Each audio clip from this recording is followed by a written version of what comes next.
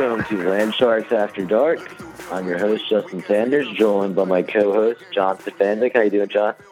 I'm doing well, Justin. How are you? Doing all right, man. Doing pretty well. It's our first real episode, ready to get going. We had an episode before this that was a shorter kind of Peach Bowl preview, but we didn't get too many things right about that game. So do you want to talk a little bit about that and where we went wrong on our predictions? Yeah, I don't think we really got anything right about this game. I don't think so. The idea that we could limit TCU's big plays did not play out. Just give everybody a background. I was at the Peach Bowl, section 351, I believe, watching this futile effort. Well, I don't think futile. TCU played well. They looked as good as anybody I've seen all year, and really were a complete football team. They certainly looked like somebody that deserved to be in a playoff spot. Now, if you want to sit, I mean, not to get into this, but if somebody wants to make a side argument, well, who are you going to take out of the 14 playoff? I don't know. Playoff probably goes to 8 teams, but that's a whole other discussion. We can have that in a future episode of Landsharks After Dark. Absolutely. But back to the Peach Bowl, basically the fear, if you're an Ole Miss fan going into this game, was without no Vince Sanders, no Laquan Treadwell, no Aaron Morris. You're thin at receiver. You're thin at offensive line. Could the offense find a way to move the ball?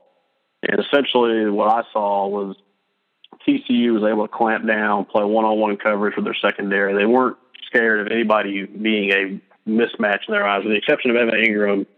Correct.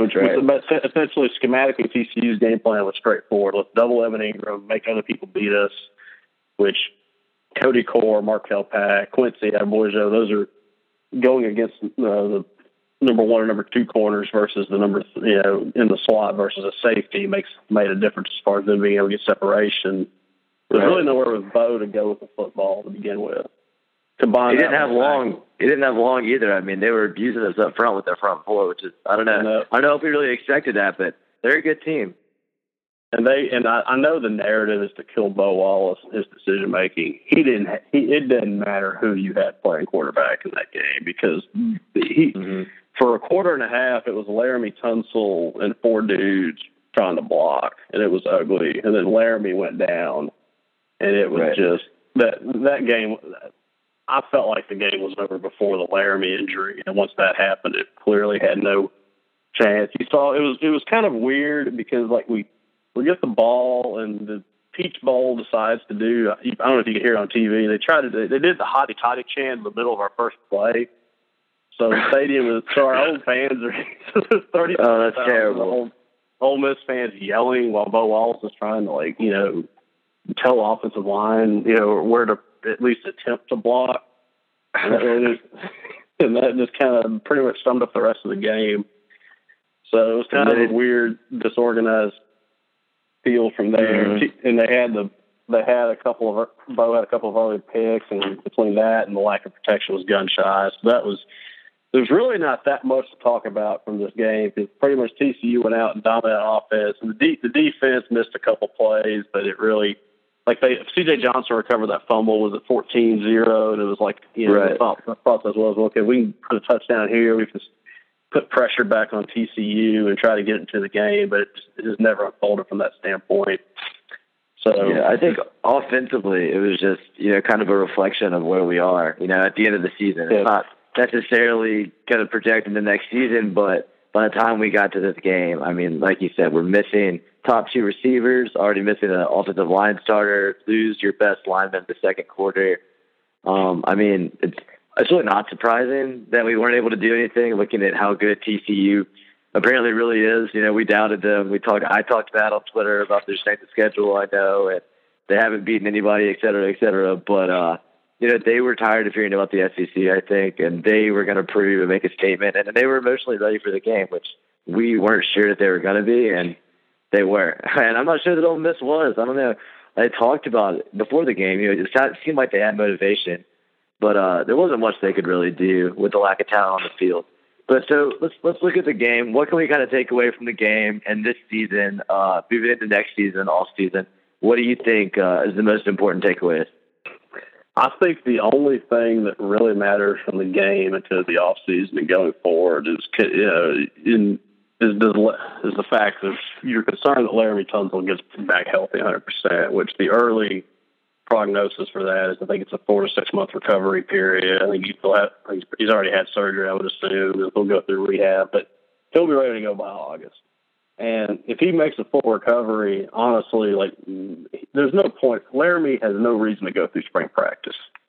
He knows how to play offensive line. I mean, conditioning, you could argue, but, he can't get hurt. He can't get hurt later, I guess, this way, if that makes any sense. So, assuming he makes a full recovery, everything's fine. As far as what the game exposed, the deficiencies on offense, part of that's a health issue. But part of that's a talent issue. We've talked about a little bit on our preview, but really the biggest area for improvement with talent-wise on this team is clearly offensive line, and that needs to get addressed through recruiting.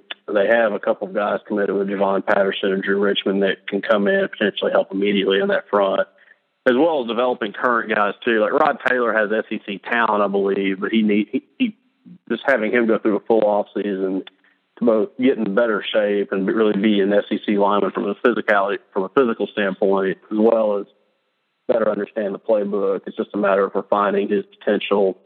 So that's from a talent recruiting standpoint, that's the biggest issue. Also, you could argue there's a running back. There's no NFL running back on the roster right now. Jalen's really good at catching balls out of the backfield, but they don't have anybody that can just hand the ball to 25 times a game and say, here, go get us yards. I mean, there's no Nick Chubb or Todd Gurley or TJ Yeldon. All those guys don't grow on trees, so it's hard to, everybody wants those type of players. But Ole Miss needs to develop. They need to basically develop a running game, and that composes of both offensive line and running back play. So that's really, we can talk about that in the spring. We talk about that long term. That's basically that's kind of the dead horse we can beat until it gets solved, essentially.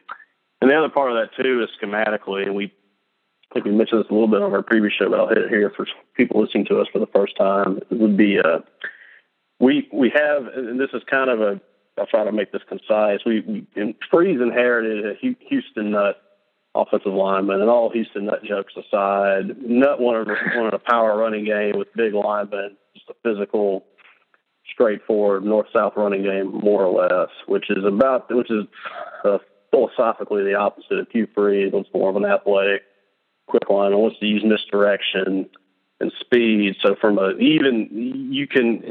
want to make the argument, well, our line, we have 3-4-star talent on the O-line. Mississippi State has those same ranked players.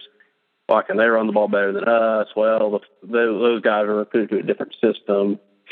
And that so you not only, it's one thing to have talent on paper. It's another thing to have talent on paper that matches what you want to do philosophically. And it's another thing when you're really going against teams with superior talent on the other side of the ball. So we can, I don't want to sound like I'm making excuses or anything, but the offensive line is kind of the last unit to be just rebuilt, if you will, from where the program was. And part of that wasn't necessarily intentional. It's kind of the way breaks fell on recruiting, but part of it is too, you can only recruit 25 players a year, so you can only address so many positions at a time. But that's the long and the short of it is that's the kind of the last step as far as this program is concerned in really developing into a complete elite SEC football team. Right, exactly. And like you said, on paper, this offseason, the offensive line could go from, being one of the most inexperienced in the conference to being one of the most experienced, just having another year under their belt. We got everybody coming back pretty much. We got a lot of young guys coming in that can push for playing time. So we'll see what goes on in the offseason with that. Hopefully, no more injuries. Kids can just keep, getting their weight down. Some of the kids have needed that and get more reps in game. But like you said, the running game is obviously an issue this season. We're going to have to address that moving forward. I don't know necessarily that it's going to be recruiting those backs. Like it's hard to find Leonard Fournette. It's hard to find TJ Yeldon, like you said. But we have talent in the backfield. We have to get the offensive line play better to create gaps for them and get pushed. But also, the non-traditional ways to run the ball. We've seen that some. Freeze will run the wide receiver round, kind of like Auburn will do, like with Ricardo Lewis and all that kind of stuff. But I want to see maybe more of that schematically next year. I don't know. I want to see us keep trying different things. Freeze can be really good about, being creative and play calling. They can also have games where it seems like all he calls is exactly what the defense is expecting, which is kind of how it felt against TCU. Like they had watched all of our film, and every play they knew it was coming. And I don't know if that's going to be just take time for him to develop that part of his game, or if we need, more offensive minds on the staff, or what it is exactly. But we might have to get creative to make up for the talent deficit when it comes to the running game. But I would look across it. Good. No, sorry. I would say, in addition to the other kind of component of the running game, that we saw this against Auburn was the tunnel screen, and Treadwell ran it really well. Right. And there's a quick note. I mean, at the end of the day, too, part of coaching is you have to scheme to your strengths. And if Ole Miss can just develop a solid offensive line, a solid running game, they have on paper in one of, if not the best receiving corps next year. You have Laquan, presuming he makes a full recovery from his injury. You're adding Demore Stringfellow, who, if you just watch him, anybody that watched him in spring practice or that has seen him physically, he might have been here in spring, maybe in a fall ball thing, but he physically looks like Laquan. And they may potentially add another guy or two in recruiting, along with, I think, Dial Harris is a redshirt freshman. They're really excited about. And then you have that makes Evan Ingram, say, the third or the fourth option, which is really scary. You can ask Jeff Collins and Dan Mullen or anybody else that suffered to Ingram hitting him over the middle. So that really, on paper, that's your strength. So if you can develop I guess the question is, how do you turn this into a running game? You have receivers that block really well on the outside. You can also throw tunnels, quick screens and set that. That would expand the defense. You can come back and hit them inside. So that's kind of where I would anticipate kind of this team headed from an offensive standpoint. The question is that what the coaching staff sees, or where do they want to fall in on that? Right. I'm with you. I would love to see the screen game kind of come back more. I think some of that obviously is losing Laquan. He's obviously the best guy to run a screen like that, or he was as a freshman out of the slot. And also, I think Bo has, as the year gone on, had problems with his velocity on his throws. And I think maybe that could have something to do with it too, because that screen, if he doesn't get there as fast, like a real fast strike, that's going to throw off the whole time of the play. So I don't know. We'll see next year. Obviously, it's going to look totally different on offense. We don't know what the quarterback's going to be, like who they're going to be designing the plays for. So we'll see. But hopefully, we can extend the short passes to replace some of that running game. Like you said about the wide receivers, we're going to hear a lot, I think, about Demore Stringfellow in the spring. The coaches have been really quiet about that. I had a friend tell me that this weekend that he thinks that's because they don't want to scare off, some of this wide receiver talent that we're still recruiting. Because like you said, Demore Stringfellow physically, he looks like Laquan Treadwell.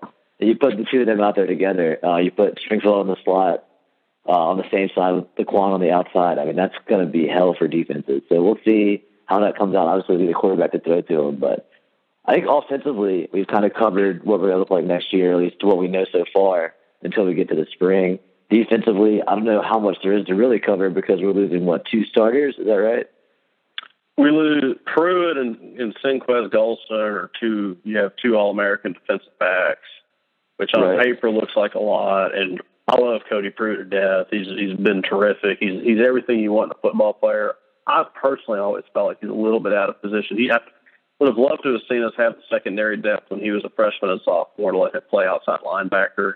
And then he could really develop from there. Because his one success weakness, if you will, is he can get beat over the top or get beat on passing routes. TCU beat him inside on a third down for a touchdown, for example.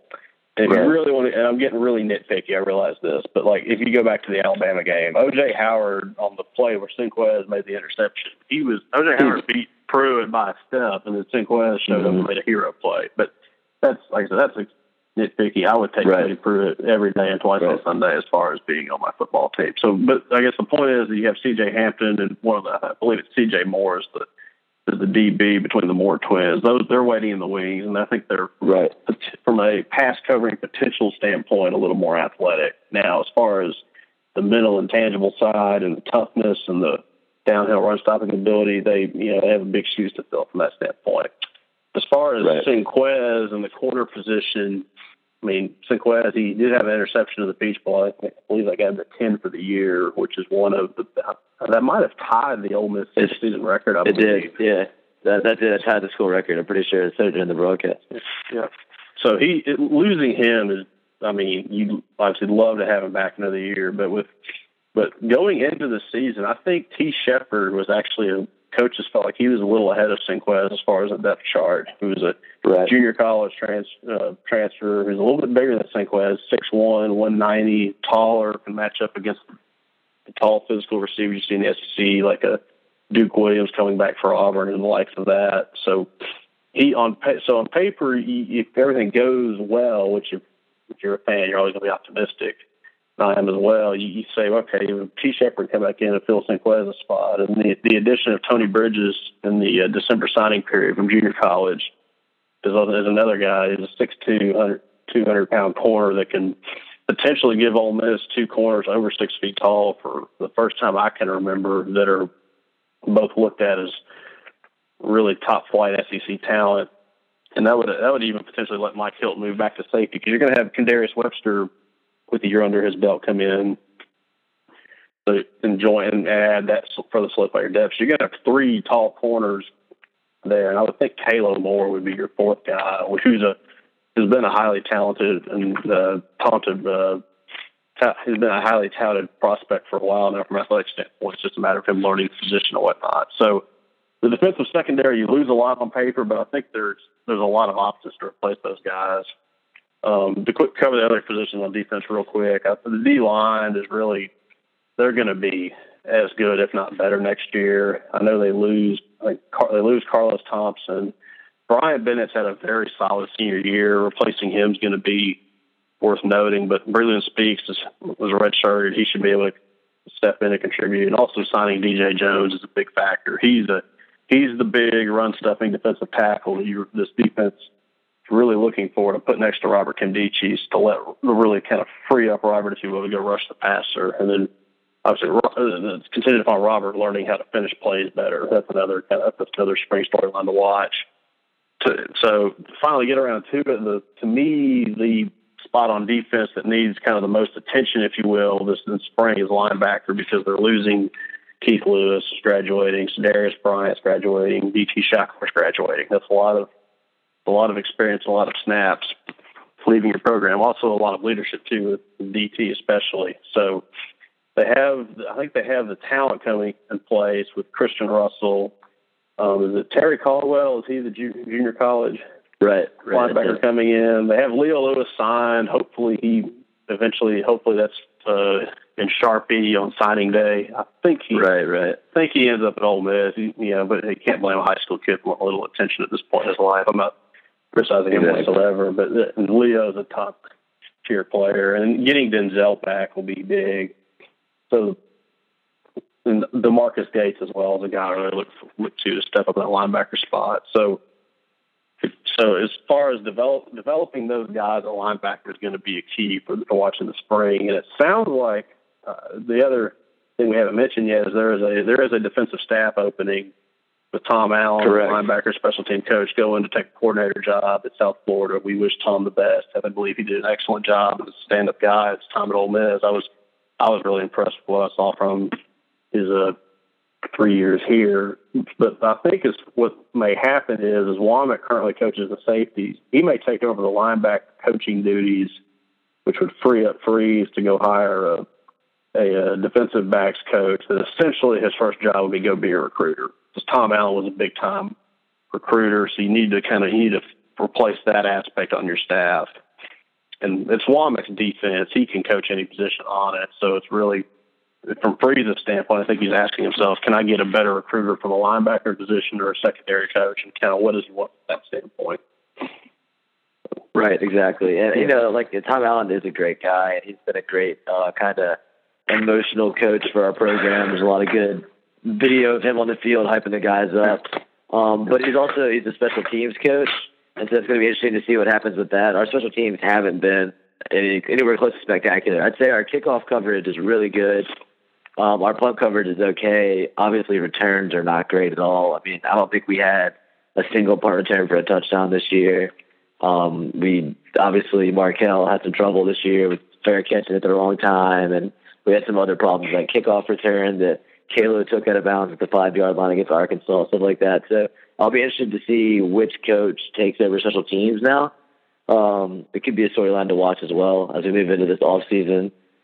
I'm trying to think what else. We've touched on some of the storylines for the spring, linebackers, some defensive line, offensive line development, but obviously the biggest one is going to be the quarterback battle. So, John, how do you see it shaping up? Give me kind of your read on it right now and your prediction for how it's going to go. Well, it's a wide open race, and I think the first thing we need to kind of talk about and mention is the fact that will Chad Kelly even make it to Ole Miss? He was signed the first day of the junior college signing period. I believe that was December 16th or 17th, give or take a day. And he promptly, 4 days later, was arrested at Buffalo, New York nightclub. And you can Google Chad Kelly on the internet and get as many details as you like on that. But he has a court date. I believe it's tomorrow. We are recording this as of 8:30 p.m. Sunday, January 4th. So I think we are less than 24 hours from Chad Kelly court date. Yeah, I think you're right. I think it is tomorrow. Chad Kelly watch, man. We're on it. Chad Kelly watch. We're on top of this. So he was only charged from a legal get your athlete in school standpoint. He was only charged with misdemeanors. The only quote we have from Freeze on the matter is that he's waiting for the legal process to resolve itself, which to be blunt, because I think that's going to be the attitude, the way we go about it on this podcast, is I think Freeze is basically saying, look, go get you a good lawyer, get your misdemeanors knocked down substantially or even dismissed, and as long as it doesn't, most of the allegations are proved untrue or not provable, I guess, for lack of a better way of putting it, then we'll make it look better from a PR standpoint. I don't think he did anything just ridiculous. He tried the video I've seen on it. He was trying to stand up for his friend, and the bouncer initiated the altercation. It kind of got out of control from there. Now, he should have known to get away from that. He probably should have been there to begin with, but it's not like he was going around looking for a fight necessarily. So, long story short, but I'm going to assume Chad Kelly enrolls in class and is practicing in spring. And obviously, if that changes, we will readdress. We can go back. We can readdress our thoughts on the quarterback situation. But from what I did take some time out of my schedule in December to watch about an hour of the junior college national championship game, which he threw 5 touchdowns in it. It looks like he looks like an SEC player to me, that he can definitely come in and be a factor and compete for the job. The question is, was he brought in because the coaches believe that Ryan Buchanan and Devontae Kincaid are simply not good enough for what they've seen in practice? Was it a matter of they're fine with Buchanan and Kincaid, and they looked at Kelly and said, this guy is so talented we can't say no to him?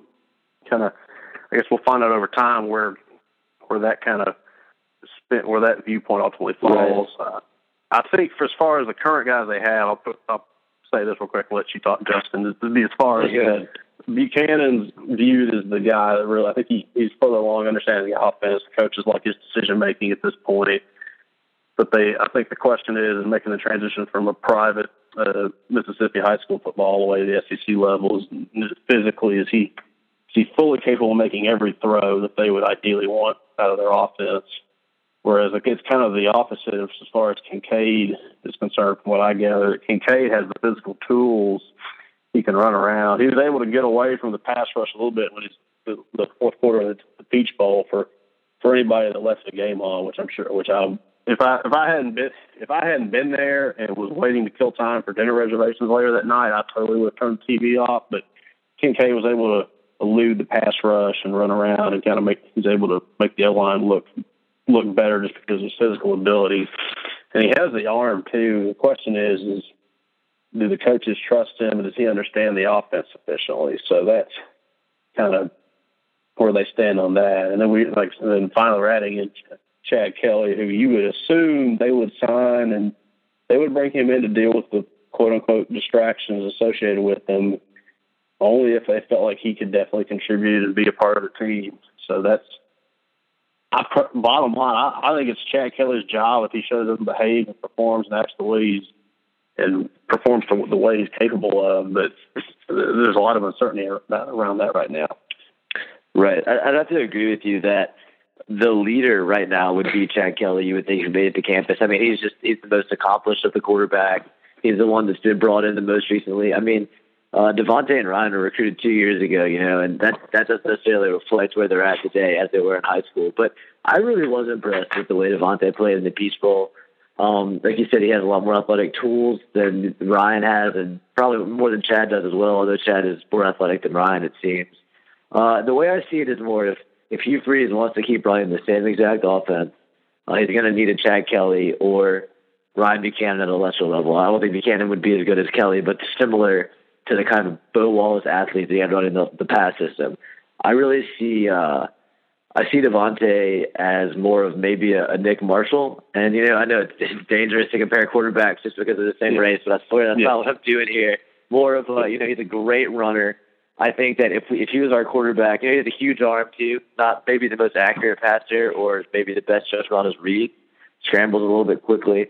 But if he was our quarterback for whatever reason, or if he just decided he wanted to go to a more athletic style of quarterback play, I think that we could kind of design schemes around him and build a run-first, play-action-pass-based offense that could actually be really effective with him. I think he's a great athlete, and he seems like a good leader. He has a lot of the guys on the team rally around him. Social media and stuff. They're all super tight.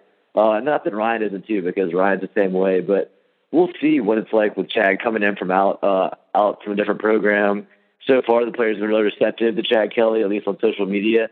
But it's got to still be kind of different when these other two guys have been here for 2 years. They've been making these connections, learning the playbook, meeting the coaches. So Chad's got a big task ahead of him. I don't think any of the charges are going to be substantial or stick. I don't think it's going to keep him away. I think Hugh Freeze is waiting for the PR to kind of, like you said, get better. Everybody's going to die down. The attention's going to be away from Chad Kelly. And quietly he'll enroll and start practicing. That's my prediction. But we'll see what happens. It could be a Blake Sims kind of situation where one of the two incumbents went out the job in the spring. So it'll be a really interesting storyline to follow. I think a lot of people will be watching the Grove Bowl this year more than a normal year. It should be a lot of fun. So we'll see what happens. I agree. It definitely is ultimately the storyline to follow in the spring and where it goes. And we'll definitely, I'm sure we will change our opinions quite a few times on this as it progresses and develops. I guess the one other quick comment I'll add is that talk about the idea of changing, you're building your offense, maybe potentially changing your offensive philosophy a little bit around the skill set of your quarterback, particularly with Kincaid and running the ball. Part of that too may fall into the how does the quarterback fit in with the rest of the assets of the team. We mentioned earlier that really the strength of Ole Miss next year is probably going to be the receiving core. So is Freeze does the quarterback that wins the job, is he really the best quarterback, or is he the best quarterback that can fully utilize the receiver skill set position? And you would hope the answer to those two different questions would be the same guy, versus you run a situation where you say, well, Kincaid running the spread options, great, but I need a guy that can get the ball in Laquan and Stringfellow and Ingram, et cetera, et cetera. So maybe. So how do you go from? How do you work around that? And two quarterbacks situation is never the answer to that. So we'll see. Right. So I think that's you're exactly right on that. I think that's the fair that Chad Kelly is the best option because he's more athletic than Bo. He can run the read option, but he can make his reads. He can stand in the pocket. He has a good pocket presence, good feet for a quarterback. I think he is the best fit for what we have currently. We just got to keep him out of jail and on the field. So we'll see what happens with that. All right, so we've done some football. Kind of recap the season. I guess I'm sure everyone listening knows how the season turned out. They were watching too. I'm sure they're drawing their own conclusions, but hopefully that's a nice little look ahead to spring. Why don't we move into talking a little bit about the only Ole Miss sport that is currently happening, and that is, of course, Andy Kennedy's basketball squad. Been an interesting season so far. I think right now 8-4, maybe 9-4 now that. I think they're 9-4 with the win over Austin Peay, but 9-4. I won't pull that up right now. Yeah. So some decent wins on the resume and some horrifying losses. Opened the season with the loss of Charleston Southern. That was just miserable. And we've lost a couple other weird games at home. But, we beat Creighton in the tournament down in Niceville, Florida, beat Oregon at Oregon, and Cincinnati, if that turns out to be a thing. But the season is still, I don't know, let's say young. We're maybe pretty well along now. The conference play starts on Tuesday. That's going to be exciting. You excited about that, John? Definitely, although going into Rupp Arena, it's Kentucky for the I'm first really game. not sure what we're going to learn from that, so we will see where that goes. I think we're going to learn that Kentucky is a really good team. If anyone doesn't already know that, but we'll see. For sure. So what do you see? Yeah, go ahead. Yeah, I was just going to say it's been the weird part of this team's open is they have 3 losses at home to teams that they should at least be even with talent-wise. I think we can all agree on that. The Charleston Southern game was just baffling, except for the fact it's the first game and you have a lot of new players, the whole getting everybody together from a continuity standpoint. You look at that. They went and they beat Creighton and Cincinnati in a neutral site game down in Niceville, I believe, is where they played that Florida Gulf Coast tournament. So they look good from there and thinking, okay, they got this together, they're going to make a run. They lose TCU at home by double digits, which was really a little bit which is pretty baffling. And then they go and win on the road at Oregon, and they lose at home to Western Kentucky. And they went and they played Dayton close. The final score with Dayton was close. I didn't get a chance to see that game and see if it was really competitive or not. But it was competitive. I mean, it was the same problem we've had in all of our losses where they're shooting way more free throws than us. We're just not creating opportunities for ourselves and we can't catch up. But it was a good effort. I think we lost by 4. Yeah, so that was so far they have a better record on the road than home, and I think do we still lead the nation in free throw percentage, which would be the ultimate Andy Kennedy troll of all time. It is. It makes no sense because we've always complained that our team shoot terrible free throws, and then out of nowhere, this random team. I think right now they're shooting 78. Stephon Moody leads the SEC, 87%, I believe. He's like number 9 in the country. But even the big men are shooting well. I mean, I think Colby is close to 80%. So it's interesting. I guess that's one good thing about having kind of the journeyman transfer team is these guys at least know how to shoot free throws. I agree with that. I guess as far as on-floor chemistry, and I'm probably going to phrase this as more questions to you because I feel like you probably watch more basketball than I have. But it seems like that Jarvis and Moody, it either needs to be one of them or the other on the court kind of running and being the focal point of the offense. I think they function better independently than they do on the court together. Do you think that's the case, or is it just a matter of filling each other out, or kind of what are your thoughts on that? Yeah, I think that's a really good question, and I've kind of seen both sides of it. But I think really what I see when Stephon and Jarvis are on the court together is just Stephon is a streaky player. He's kind of like Marshall Henderson was in that he can get really hot, he can get really cold. But at the end of the day, I think Moody wants to help Jarvis out. He wants to take pressure off him. He wants to, be a scoring threat so that Jarvis can just create. And it's really worked in some games. Our biggest problem has been Jarvis, I think, has been hurt through the season. He's got an ankle injury. He's got a little bit of shoulder injury going on. He's looked good the past 4 halves, the 2 against Dayton and the 2 against Austin Peay. But we're really going to have him stay consistent. Snoop White has really been impressive this season in a lot of games. So he has to be a consistent scoring threat. I think if all 3 of those, Snoop White, Jarvis Summers, and Stephon Moody, although Moody is going to be up and down, if they can all produce, maybe 10 to 15 points a game, I think we're doing pretty well. But the big matchup is also the big men down low because Colby and Saiz aren't that experienced. MJ Rhett isn't really big enough. So like Perez doesn't even play anymore. Newbie's too short. Haven't seen Brutus in a while. But basically, if a team can outplay us down low, it's really hard for us to keep up with our guards on the outside. So that's really what happened in Charleston Southern, Western Kentucky. They had men that were bigger than us, and they were just pushing Saiz around. They were pushing Colby around. It didn't turn out well. But I think the guard chemistry is better than people are giving it credit for. I think that Moody and Jarvis I think they'll work. They will work well together in some games this year. I think we're going to surprise a couple people that we shouldn't surprise. But I mean, it's not a tournament team right now. The only way we can go to the tournament is if we got lucky, in late February, and Kentucky decided they didn't really care about winning the SEC tournament. We're on a run, but it's still a fun team to watch. I would suggest it, I guess, unless you catch one of those terrible games like Western Kentucky and Charleston Southern, then it's pretty depressing. But they can be exciting to watch. They'll hit some threes. Snoop White's shooting really well right now. Savon Moody has a 42-inch vertical. So there's some pretty cool stuff on the team, but I don't really know if it's a postseason team. Yeah, it'll be interesting to see kind of where they go on that. From what I can tell, they're probably a marginal NIT team at best right now.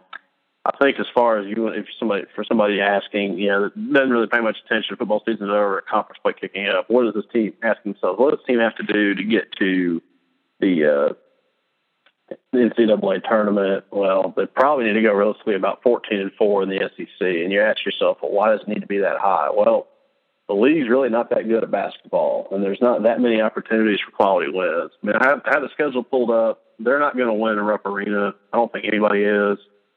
So that leaves, and that's already a loss. So if you want to count that as a loss against Kentucky, which if you haven't seen Kentucky play this year, this is one of the best college basketball teams ever. They have to really screw up not to win a national title. It's really just crazy how good they are this year. But as far as other opportunities to put quality wins on the resume for the NCAA selection committee, look at this and say, hey, this team belongs in the tournament. You have at Arkansas, I believe, is a quality fringe NCAA tournament team. LSU at home is really nearly a must-win being at home. I don't think Georgia's a tournament team, but they're going to be on the fringe type deal. You play Florida twice. They're a consistent program. It's well thought of in the eyes of the committee. At Missouri is a road opportunity for a road win. Okay, I noticed here they play Arkansas twice, so there's two opportunities to beat Arkansas. And that's really beyond that. Let me tell you something. A lot of people aren't realizing. We could easily start out 0-2 right now. South Carolina, number 28 on KenPom. South Carolina is having a great season. Wow. They have a really good player, Sindarius Thornwell. I believe that's his name. I'm going to be at that game in Oxford, so I'll get to see them in person. But I'm pretty worried about it. I have a friend, Chris, who's a South Carolina fan. He's been telling me about it for a while, so I've called a couple games. And but it's a chance for a quality win at home. Also a chance to start out 0-2, and that's just digging a hole for us to climb out of. So we'll see with that. Just keep an eye on that game. That's Saturday, I think. Definitely. Carolina with Frank Martin as their coach, who's had success before. It's really a quality. He gets angry occasionally, but he really is a quality coach. And like you said, I think it's really important for this team to get off to a good start in conference play. Otherwise, it wouldn't shock me if they got off to a bad start. And I don't want to say throw in the tank or quit, but they kind of struggled to ever get anything going. And they're going to be 0-1 after Lexington Tuesday. But I think that one you can just kind of let it go and say, look, everybody can have that problem. Carolina at home is a big game, and then they followed up with LSU at home. They cannot lose both. Otherwise, you can just kind of at 0-3, you can forget it. They really need to win both, because then they got to turn around and go to Arkansas, who's probably a top 3 or 4 team in the league.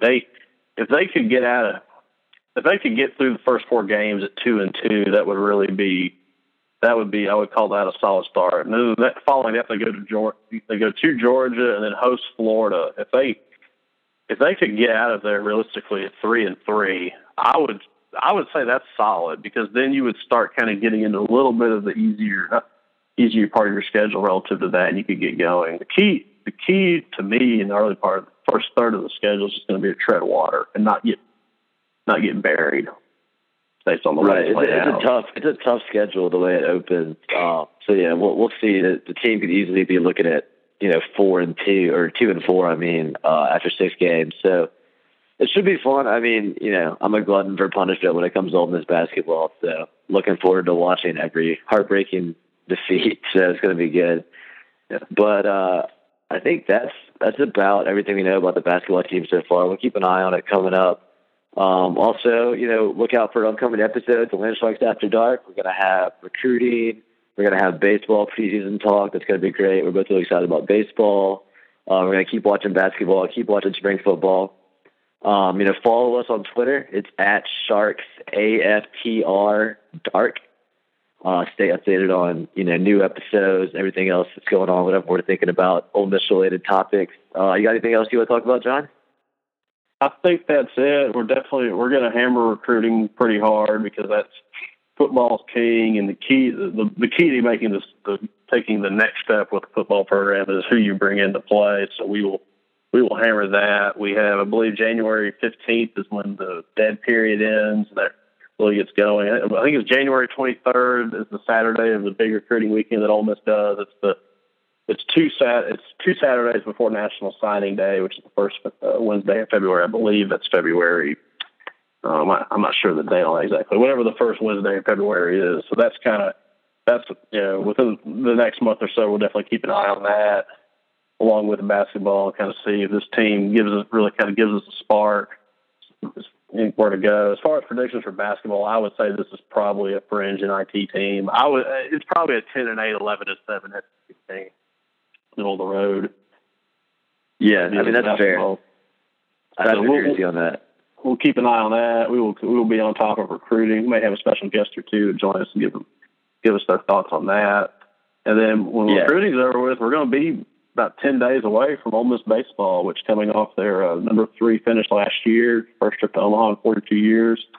Mike Bianco, everybody can stop complaining about him. He's solidified as the guy in charge of the program. Got a new contract, well deserved to solidify it. I am really excited to watch Christian Trent pitch on Friday night myself. That is going to be really good. So as am I. Yeah, it's going to be a great baseball season. Hopefully, a lot of storylines to follow there. So stay tuned, listen in, follow up. Thanks for listening, and we'll see you next time.